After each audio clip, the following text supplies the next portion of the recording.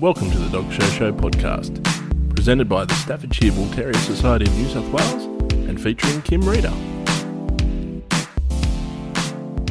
Hello and welcome to episode 5 of the Dog Show. Adam's my name, I'm here with Barb, and of course, as always, our special guest, Kim Reader from the Staffordshire Bull Terrier Society of New South Wales. And now we've got a correction to make from episode 2. You got to get this right, Kimmy. You got to tell. So we occasionally we make mistakes. You got to help me to prepare for these things. Well, that's why I'm padding out now. We can always edit all this out. That's fine. Now, what did we say in episode 2? I referred to the head as not being a brachy head, but being a dolichocephalic head, which is incorrect. Dolichocephalic is heads that are similar to Afghan's heads. That's the length of head. That's like involved. A long, pointy kind of head. Yeah, long and narrow. It's a long Yep. Mesocephalic is the one I was referring to. Mm-hmm. And somewhere in between the brachy and the mesocephalic is more our head type. Right. As I said before, we can't have them too short, and we are breeding them too short. Yeah. But we also want them to be 1 to 2/3, 1/3 muzzle to 2/3 skull to the occiput. Mm-hmm. So, but we need an understanding of what the short means. Mm-hmm. So that's just the correction I'd like to make. Okay. You heard it here first. Mm. I would never have known. No. Like, I wouldn't have listened to the episode going, oh, she got that wrong. Who is this woman even? Does she even know what she's talking about? But there are people out there who are much more knowledgeable than you and I. Yeah. And all of those terminologies sound vaguely archaeological to me as well. Mm. Like Jurassic and... I don't know. Anyway, it's just me. It does. Yeah. It does. I'm sure there's a commonality. I'm sure, all of those terms refer to the types of dinosaurs. And they're talking about skulls, and as far as we know of dinosaurs, they're just bones and skulls now, these days. Yeah, exactly. Anyway. Back to the show. Last episode we started to touch on what a day in the dog show would look like and how you prepare. So I think in this episode I want to try and cover, like, what does a day in the dog show look like? So a day in the life of a dog show. A day in the life of a dog show. So you're waking up in the morning, and it's the day of the show, whatever show you're going to, whether it's just one of the little local shows or one of the and I guess there'd probably be differences between the two as well, but one of the big shows. What do you do? Yeah, what do you do? What does the day look like? Well, you have to determine the distance you're going to travel. Okay. So some people might come to Sydney from Newcastle. Yep. Takes a few hours. Yep. Have to get up an hour or so beforehand and prepare your dogs in relation to, giving them a run, making sure they've gone to the toilet, mm-hmm. that you've got all their leads and all their necessary equipment, water bowls, everything that you need for the dog, which normally you would have packed the night before. I was going to say you'd planned that the night before. But that would be all obviously already in the car. You would have your crate or your cage in the back of the car. Mm-hmm. Most show people do have their dog confined. Mm-hmm. It is against the law to travel a dog without a harness of some kind. Mm-hmm. But most people put their dogs into crates because the dog feels better and they're more secure sitting in the crate. Mm-hmm. And it's also the ritual, as I call it. We get in the crate, we go to the show. Mm. So then the dog knows this is what's happening. Yeah, there's, like anything, a habit. And there's a process that we go through to get to the dog show, and we usually follow the same one every day, every time we go. Mm. So back to what we were talking about. So we've got everything in the car usually from being packed the night before. Mm. Some of us take picnics and food with us. So we've got to get all that out of the fridge and the coffee or whatever we're taking, make sure that's all in the esky, put the esky in the car. And we've got our gazebo and our covers at the side. Some people have covers for the floor of their gazebo. All that's in the car ready to go. Mm. So get up probably an hour or two before, run the dogs, make sure that they're emptied out and they're prepared for the day. They know what's happening. They will have had their preparation the day before, their bath and all that kind of thing, their ears and their teeth cleaned. And so they know they're going to a show, so they're up and ready to go as well. They get in the car and off you go. You can either travel, 2K sometimes if you're very lucky, or up to hundreds of Ks depending where you're going, whether it's a country show or a city show and where you live. The population's moved out of the city due to the urban sprawl, so most people are out much further these days. So they've got distances to travel. So basically you drive to the show, get to the show, and again, get everything out of the car, including the dog, set up for the day next to your ring. So the rings are numbered by group, and you set up next to the day. For big shows, often there's times where you can go early the day before and set up by after 2 o'clock and set up where you're going to sit with your gazebo. But in the main, if you're just going to a show, it's just set up on the day. So basically, that's it. You unpack. Often people have cheese and bicky platters and their coffee, or some people take wine. There's all sorts of things. We also have canteens and those sorts of things on the grounds if you haven't got it together, and you just roll up, which is me. It's totally us as well. The alarm didn't go off. Can't get everything together always. So yes, there's always available. Some of the country shows don't have that. So it seems like dog show people's best friends are McDonald's on the way. Yep. People will, go off at lunchtime, like in Canberra, and buy everybody them McDonald's or whatever they want to order. So it's just like any other sort of sporting day. So basically that's it. Then you attend, you show your dog. Lots of socialising goes on, people talking to each other.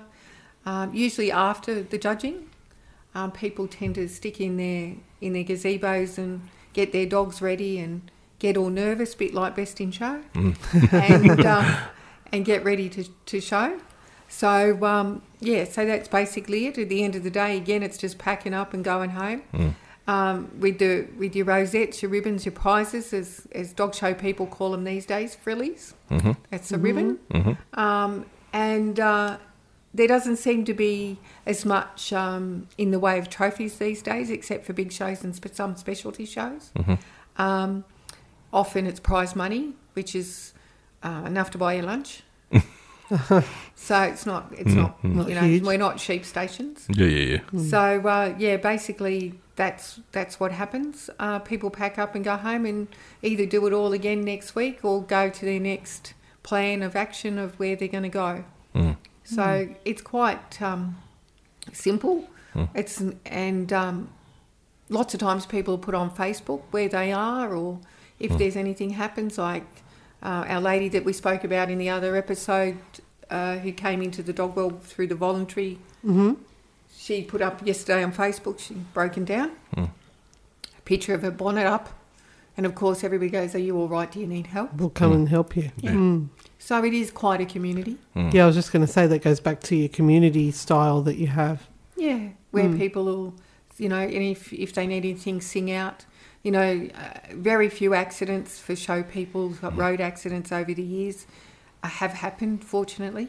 But I know that, when on the occasion they have happened, dog people will come from nowhere and go and get the dogs, pick the dogs up out of the car or the trailer or whatever, and take them and make sure they're okay, while the occupants, dealing with that, their issues.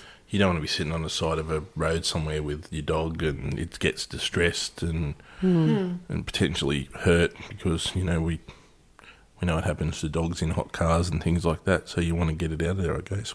Yeah, that's right. And plus, if there was nobody to help, well then, I suppose the police would just call the RSPCA to come and get them, whatever. Yeah. So it's very important that we all support each other, and we do that. If somebody's stuck, somebody will run and get the dogs. So how long a day could it be? Are we talking, 9 till 5, 10 till 4? Like, you're getting there at what time and you're leaving at what time? Well, they have a start time for every show, and people like to be there a bit early to get set up, as I say, and prepare the dogs. It can be an 8:30 start. It can be an 8:30 start with the classes of sweepstakes, or it can be not until your breed's not on until 9. It's in alphabetical order. You're called into the ring in alphabetical order. So obviously, if you've got an Australian Terrier or an Afghan, you've got to be there early. Yep. But if you're down the list of alphabetically, well, you can hedge it sometimes if you're a bit late, and get there and set up probably in very much of a hurry. I've been known to run to the ring with the dog straight from the car. We're late. I was going to say you're in the S's, so you're okay. You're a bit further down the That's list. right. She's in the R's. She's in the R's. No, by dog breed. Oh. Staffordshire. Oh, yeah. Oh, it's hard to get good help sometimes. So they like if you're on at 8:30, potentially are you there for? So we talked in the last episode about the different stages you can go through in getting best in show. If you're there at 8:30, and you're winning, potentially you're there until stumps. Yeah, that's right. Yeah, and if people say, for example, I go in and just bomb out in the first round. Do people generally hang around? As you said, it's a social event. Are they hanging around and chatting to other people and helping other people, or are you just... Some do, some don't. Like I said, some people have got kids, or some people have got something else to do. The younger generation seem to have a party to go to, something like that. Of course. Yeah. So it's like, we'll show in the next thing on the agenda for today. The social people tend to hang around and chat. In the old days, it was very much like that's where, because there was no social media, people would hang around for dog talk. But now we've got the other mediums, it doesn't seem to happen as much. Doesn't need to happen. Dog talk, so just like chatting around your dogs and what's happening, or was there a special thing organised that, this week we've got Kim Rita talking about, hang around after the show. What's going on with the dogs. I mean, I can remember coming home from a show and stopping on the side in the road, and those were the old days, and somebody setting up a barbecue. I was only a kid, and everybody sitting on the side of the road eating sausages and talking about dogs. Do you know, it's still, even these days, I mean, I went, as I said, to Perth last week to judge, and some very lovely people that were at the show took me home, and that's all we did was sit down and have a cup of coffee and a drink and talked about breeding of Staffordshire Bull Terriers. It was wonderful. It was wonderful so like the old days. And were these people that you knew well, or were they, never known them before? So they're sitting, potentially they're very excited, going like, I've got Kim Rita in my house talking to me about Staffordshire Bull Terriers. I don't know about that. Could have been. Could have been. I don't know about that. No. You're far too humble to say, of course it was, Adam. They knew who they had. No, look, genuine breeders and passionate people about their breeds, in any breed, will sit and talk dogs for hours. Because you're nutting it out and you're picking pearls of wisdom up from each other. Yeah. They said things that I took up as well. Do you know what I mean? It's a conversation. Yeah, you're sharing your knowledge. Yeah. So, but yeah, they're very. It was lovely. It was like the old days of talking about Staffords and breeding, and so it was great. And then the next morning before I came home, we went to brunch. So then we were talking dogs there as well. So passionate people about their breed. Or about dogs in general, will sit and talk for hours. So it depends on, I think too, people are more time poor. Even after the pandemic, it's like people say, I've got to go to work tomorrow. Like that sort of thing. Got to go home, get the dog sorted, get everything sorted out so that I can do my other job tomorrow and go to work or whatever. So I think people are a little bit more time poor. So most stuff these days is done on Zoom meetings and things. So for and the quick turn it over and move on to the next thing that you've got to do. So as I say, it was a delight last weekend to sit and talk to people. Yeah, it would have really taken you back to yeah how it's supposed to be or how it used to be. But, you know, if people are at the show and come and talk, you know, come and ask you something, people will talk forever to help them. Do you know? So, yeah, I mean, there are people that aren't as helpful as others. That's the world. So, but, you know, the Stafford Club people are very helpful. I can almost assure anyone if you meet Kim at a show, you'll be right. And she's sitting with a couple of world-class, Olympic-class talkers over here, but you'll be fine. You said the term before in terms of preparation. We talked a little bit about this off air. We've got to be delicate. But the term making sure the dog is empty. What are you exactly referring to? Well, we off air you said you basically want the dog to have pooed and weed before it goes into the ring. Yeah, preferably. Yeah. Because it's sort of like a competition. And I say to people, I had many years ago a couple that had some very nice dogs, but they couldn't really win. And the man got really upset, and the lady was heartbroken because she'd shown under this judge that she knew would like her type of dog and still couldn't win. And she came and said to me, "What's going on?" I said, "Well, you don't take Miss Australia to the competition with her hair dirty, her teeth not cleaned, and her wanting to go to the toilet. You have to be prepared. So they need a bath. They need their ears cleaned, their teeth cleaned, and they need to feel well in the ring. They don't want to look bloated or feel uncomfortable or have to stop to do a wee or a poo in the middle of being judged if you can help it. It happens sometimes, but you try to avoid it. So I think that, you know, it's not a lot of preparation to ask for. I mean, apart from all the coated breeds, they put a lot of preparation because they have to have their coats done for the show. But smooth-coated breeds like ours, people think, oh, they look all right, I won't bother bathing them. But you should bath them because they need to smell nice and, you know, look groomed because they're going into a competition. And look like you've put the effort in for it for that reason too. Well, it's a shame if you judge a dog and it's really nice and you just go, look, I'm really sorry I couldn't do anything today because he's so fat. Get the weight off and we'll bring him back. It really is like a beauty contest, isn't it? Well, like you never see a fat Miss Universe. There's a standard.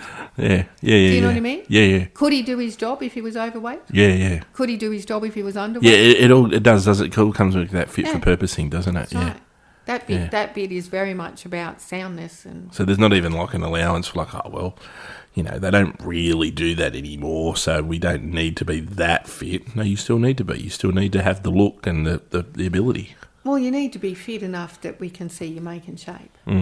Because, you know, when some of them come in, they're a bit too fat and you can't even see their shape because they're out of shape. That's where the word out of shape comes from, isn't it? Yeah. Literally. It's interesting. Learn something new. Out of shape. Yeah, that's true. So it's like, well, if they're not, they can't meet the standard because they've got too much weight. I mean, dogs come in too thin. We were talking about this last weekend, but you don't see that very often. Very rarely, where they're too thin. We're all too kind. So I think going back to what you were saying before, like it sounds. Like I think I've said in the past, I played rugby. I didn't play at a high level, but there were certain things that I did. Just park footy. I didn't play for the Waratahs or anything like that. But you would, as you were saying it, I was thinking, yeah, like one of the last things I would do before I go into footy field, and we used to call them nervous wees, but I'd have a wee, and sometimes put it down to anxiety. Like I used to put it down. Wee? Well, we used to play in a high school. And there were some kids in some science class on Monday morning that if they opened the window, they would have some fairly nasty smells coming in through the window because most of us would bush wee, behind the science block at the school we played in. But I always thought it was a fight or flight response. Like I knew I was about to go in and be in a situation where I was going to spend 80 minutes with my fight and flight response at its absolute peak. So my body was just like, okay, we know what you're about to do. You need to be as empty as possible. But really, what you said made perfect sense. Like, you don't want to be standing in the middle of a football field going, I really need to do a wee. I need to go. Excuse me, ref. So, sir, can you just pause the game for 3 or 4 minutes? I just need to take a dump. What happens if a dog poos in the middle of a ring? Like, what do you do? Well, it does happen because, as we were saying, the exercise loosens. Yeah, it does, makes that happen sometimes. Yeah. So, I suppose depends sort of what level of show you're at. Right. If you're at the Royal Easter Show or... You're out. That's it. Well, it's not... Game over. Well, you've got an international panel. They may look differently coming from a different country. They expect that if you're exhibiting at that level that you should have preparation enough to know that your dog shouldn't be doing that at that time. There are areas to walk the dog to make sure it's empty.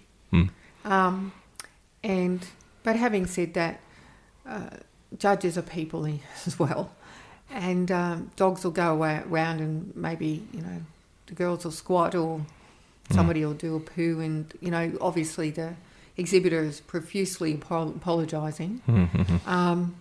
But you just go, oh, okay, go around again. Like you have to be. And you would be because you're flexible. You're nice about these things. These things happen.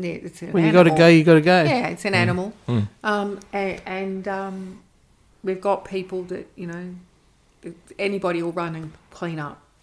You're responsible for your own dog, but somebody will always come, even the steward sometimes, or help people out to move it. But having said that, just take it in your stride. But it's all about how you want to present your dog, at what level do you want to present your dog at. And I don't think anybody says, oh, you're not going to get an award because you did a poo in the middle of the ring. But I have seen judges like from overseas shake their head in like, no, that's in disgust. Not with the dog, with the handler for not being prepared. It's not the dog's fault. Yeah. So you can say not with the dog, with the handler doing a poo in the middle of the ring. Sorry, you've lost. You need to edit that out. No, that's gold. Trust me. So if we were thinking, I'm using the parallelers of the dog as an athlete. So athletes, the guys I've played footy with have certain superstitions and certain things that they do. Like I used to play footy with a guy who you were talking about getting groomed. I'd played footy with a guy who would never get a haircut in the day of a game. Just wouldn't do it. Wouldn't go in with a fresh haircut. Firstly, the animal, but also the handlers.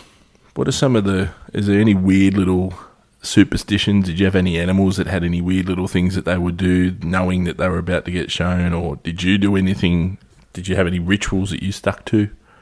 Yeah, and I know others that do. They wear particular colour underpants. Or when I showed the chain maker, I had this special pair of gold shoes. Right. I always showed him in those. Yep. He always did his wee on the entry peg. Yeah, that was his ritual to get in when he went in the ring, and then he turned into a different dog when he got in there. Right. So.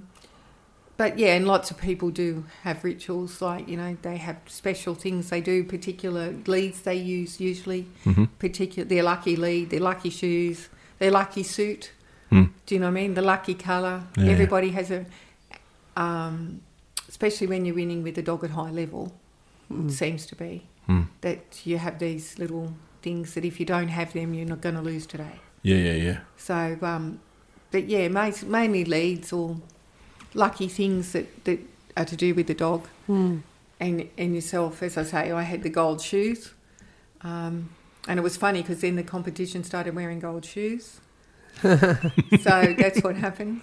But it worked for you, it worked for me as well. That's right. So but at the end of the day, it's every own little personal thing. So yes, I would say there are a lot of them. There's a particular person I know, he only wears red underpants, like if he's going to win, that's what he thinks. Which I know red's racing a power colour. Red's power colour. Yeah, that's right. Put you in front. Yeah, I used to.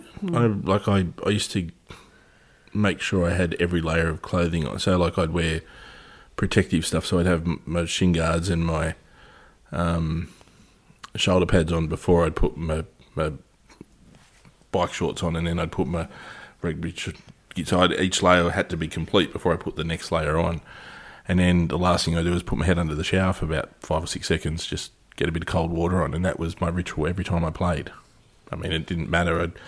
We'd win games, we'd lose games. It never seemed to affect it, but that's just what I...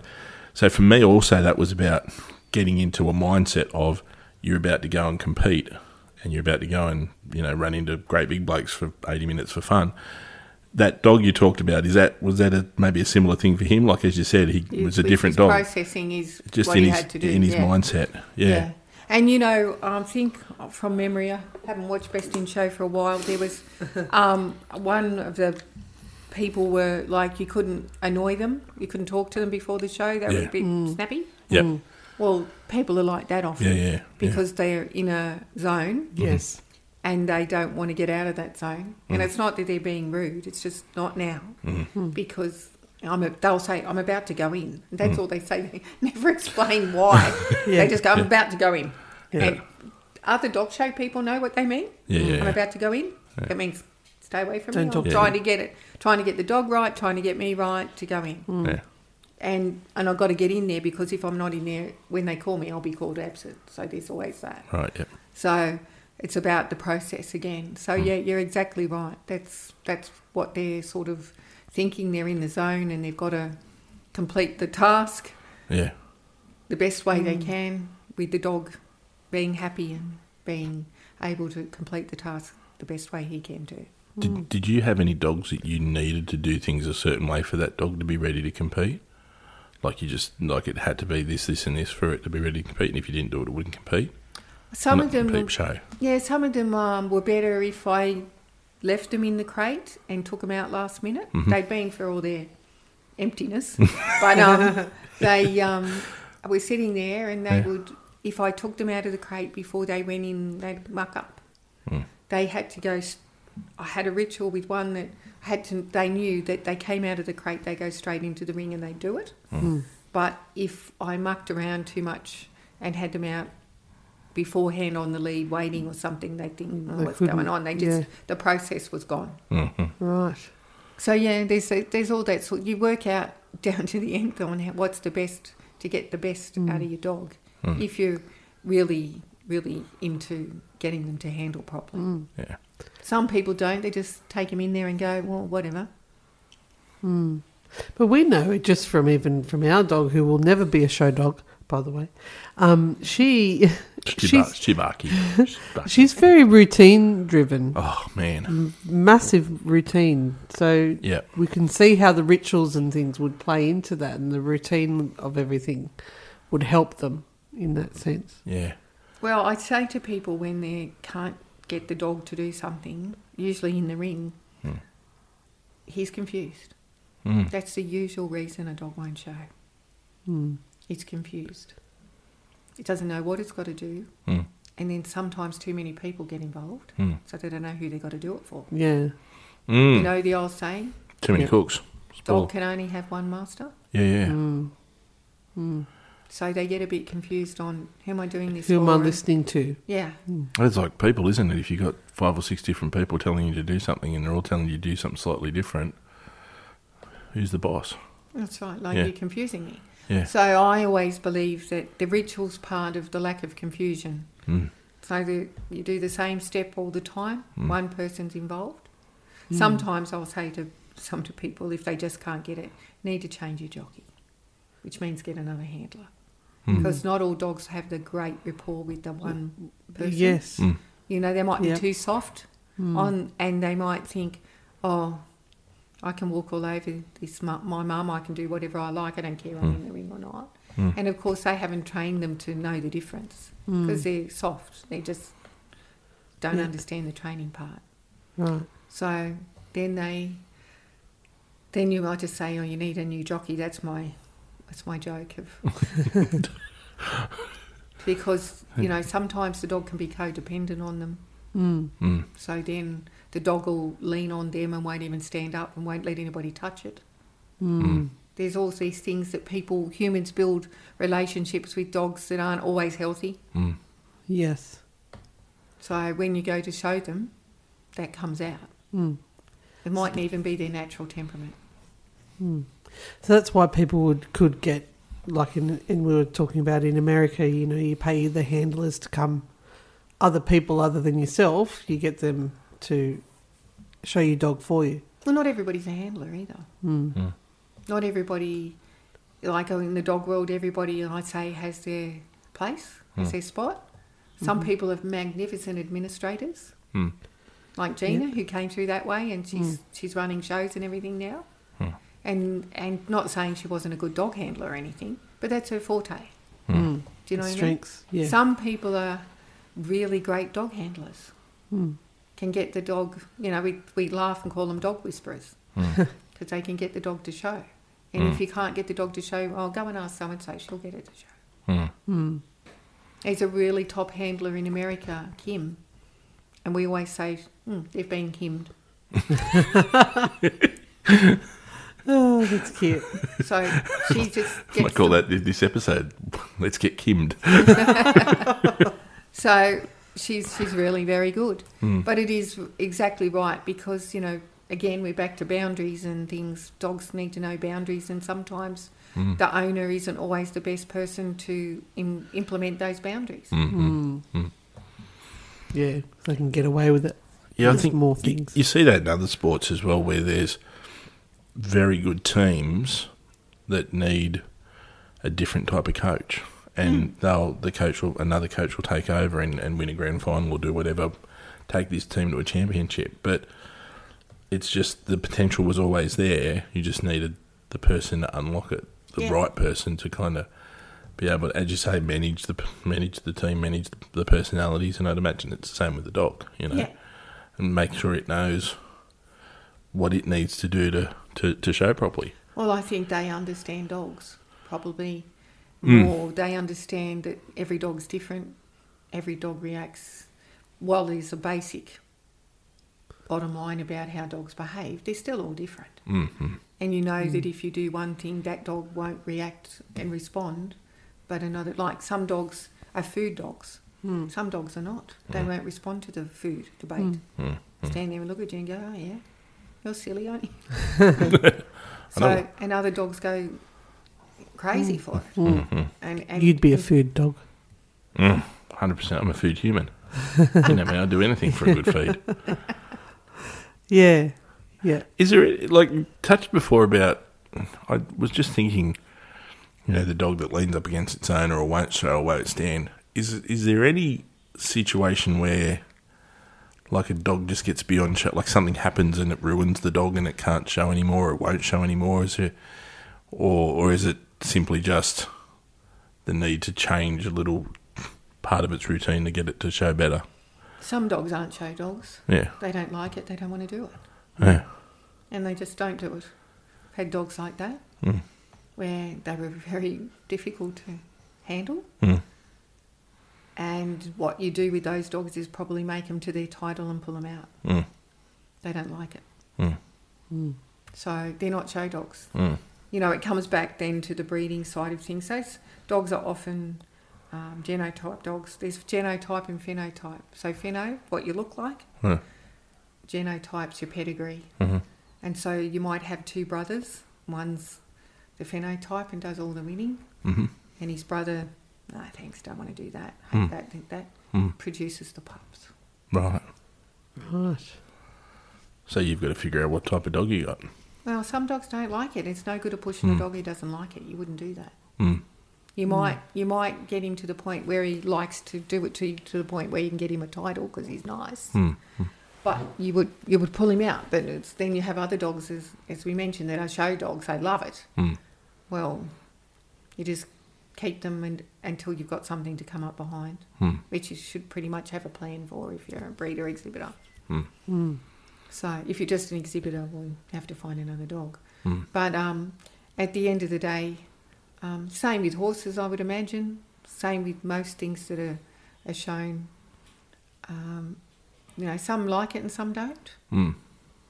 So with it wasn't a Stafford, this particular breed, that, was leaning up and was unhappy and pulling away. And, well, as much as they want to show it, they shouldn't show it. She doesn't want to show. And maybe give her a shot with another person and see if they can get the best out of her. Because sometimes, dog walks in the ring with someone else and you go, what's that dog? Well, that's so-and-so. Is it? Was it really? Doesn't even look like the same dog. Yeah, It's just the relationship they have with the handler. Yeah.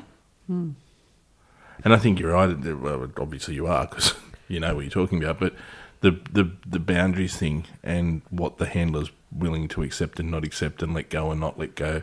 Like if it was your own dog and you loved it and you had a soft spot for it, you go, oh, well, it does this, but I'll just let it do that because that's what it does. Versus the person that says, no, that's not how we behave, and I'm going to stop him doing that or her doing that. Well, that's right. No, we do it this way. We don't do that. Yeah, we do it this way. So, as I said last week at the show, pulling and fighting with the dog in the ring, and people think, I have to keep hold of it. Well, no, if you let it go, yourself, if somebody's pulling you, you pull away. Yeah. Right? You don't, if they let go, you just stand there or move.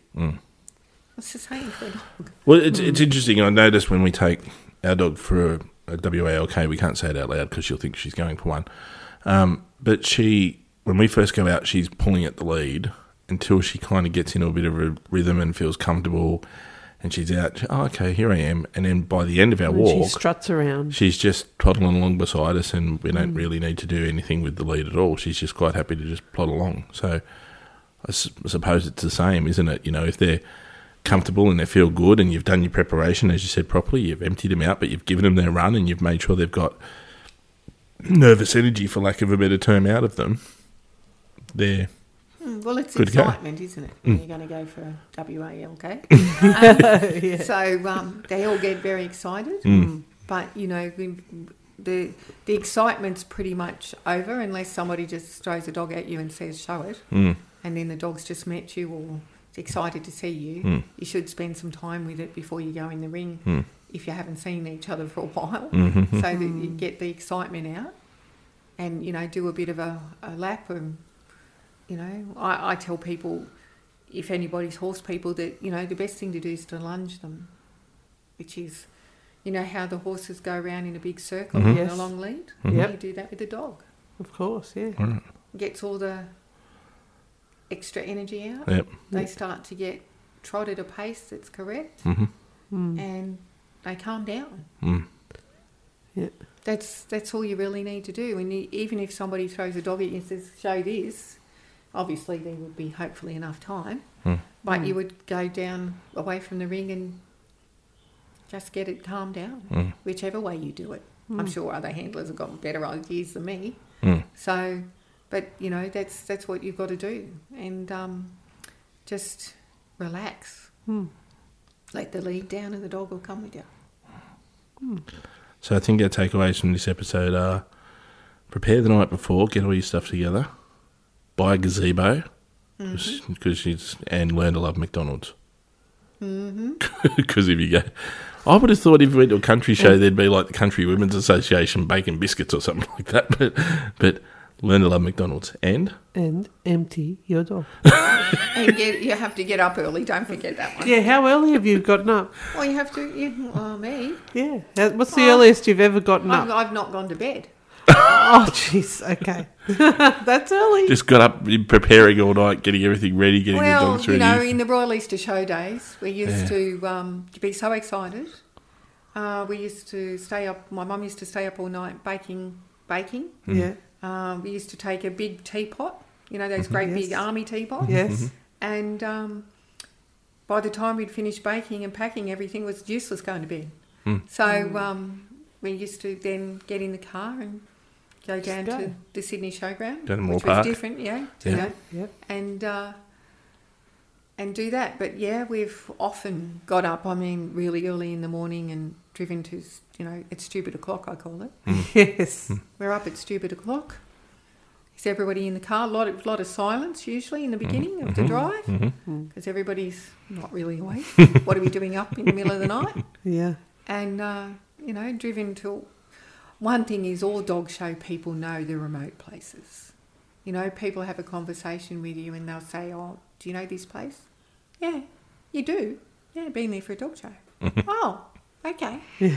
So most dog people are well travelled, both not just within Australia, internationally even, Yeah. and most dog people know the little remote towns. So So- dog shows is a good thing to get into if you want to travel. Well, that's true too. You get to see the countryside. It was always an adventure. You know, get in the car, drive to Brisbane. Yeah, where we going now? So get in the car and drive to wherever. Yeah. And it was always very much an adventure, always. I think it still is to a certain extent. The only thing is we got highways now, so you don't sort of get, it's not quicker. as far. Yeah. Because there's distances when you judge from when you can judge your time and distance, and that's become a little bit less being able to judge because everything's so much closer. So yeah, but yeah, I think it's good fun if you take it in the spirit. You know, most people enjoy the drive. Most people will drive their dog rather than fly it. Yes. So, though I was in, as I say, in Western Australia last year, and they'd flown over from Brisbane. So I'm sure they were up early. Yeah. Yes, that's Yeah. for sure. Would have had to pack a really big pot of tea. Reckon. On that note, let's wrap it up. Thank you, Kim. Thank you. Thank you guys. You're really great. I'm going to leave that bit in. Yeah, do please. Leave it in.